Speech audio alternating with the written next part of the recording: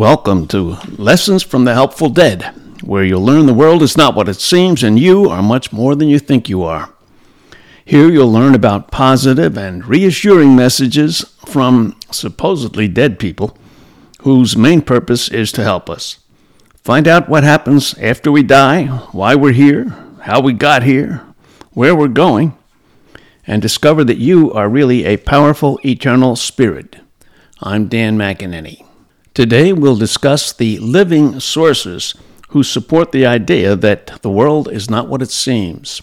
Virtually every non-living personality who has spoken through psychics to tell us what it's like after death emphasizes that the world as we experience it is not what it seems. But they are not the only sources of this idea. There are plenty of living, highly respected scientists who will tell you the same thing. Your common sense will also tell you the same thing, and so have many psychics while they were living. We're going to consider the living sources now, and today we'll talk about the first one, and that's your intellect. Most of us believe there is a good God, or at least some good primal force behind this world of ours. Aside from the many classic cosmological arguments for the existence of a good God, most of us feel love and goodness inside ourselves. We've experienced it in others, and we logically conclude there is a benevolent primal force that is the source of the love and the goodness. If we believe that, however, then logically we've got to come to the conclusion that this world can't be what it seems to be as we experience it with our 5 physical senses. Remember the questions you used to ask when you were a kid? You know, the ones you never got a straight answer to, so you finally stopped asking them? Maybe after a while you forgot about them. Questions like, why do we have to die? Why did God make some people poor, cold, and miserable, while others seem to have it pretty easy? Why did God make people if he knew they were going to go to war against each other?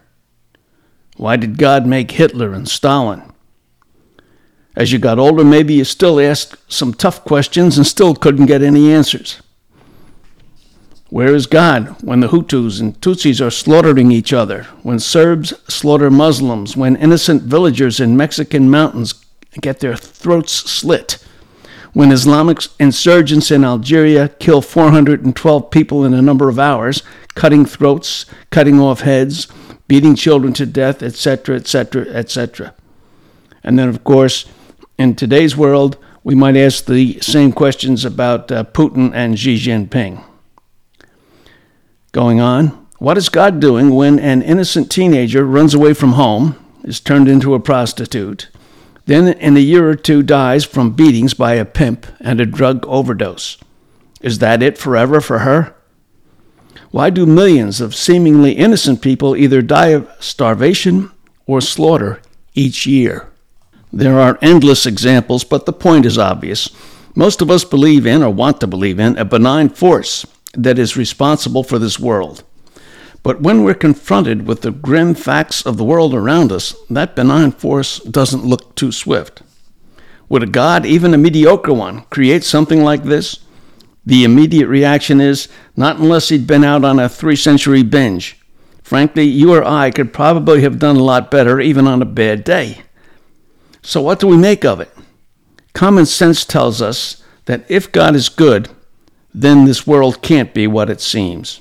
It can't be all there is. It's got to be part of something bigger and deeper, which, when understood, fits logically with the concept of a benevolent creator. A world full of murder, rape, wars, starvation, indescribable cruelty, depression, and pollution simply can't be what it seems. There's got to be something more, a lot more, or that good God would never have bothered in the first place. If it's not what it seems to be, what is it? A play? An illusion? Maybe. But not just an illusion, certainly, for those who experience anguish, pain, torture, and humiliation. They really feel them, sometimes for years on end. It can't be explained away that easily. So our intellects tell us that if there is a good God, the world can't possibly be what it seems. All right, in our next session, we'll take a look at what scientists have said and are saying about what this world seems to be.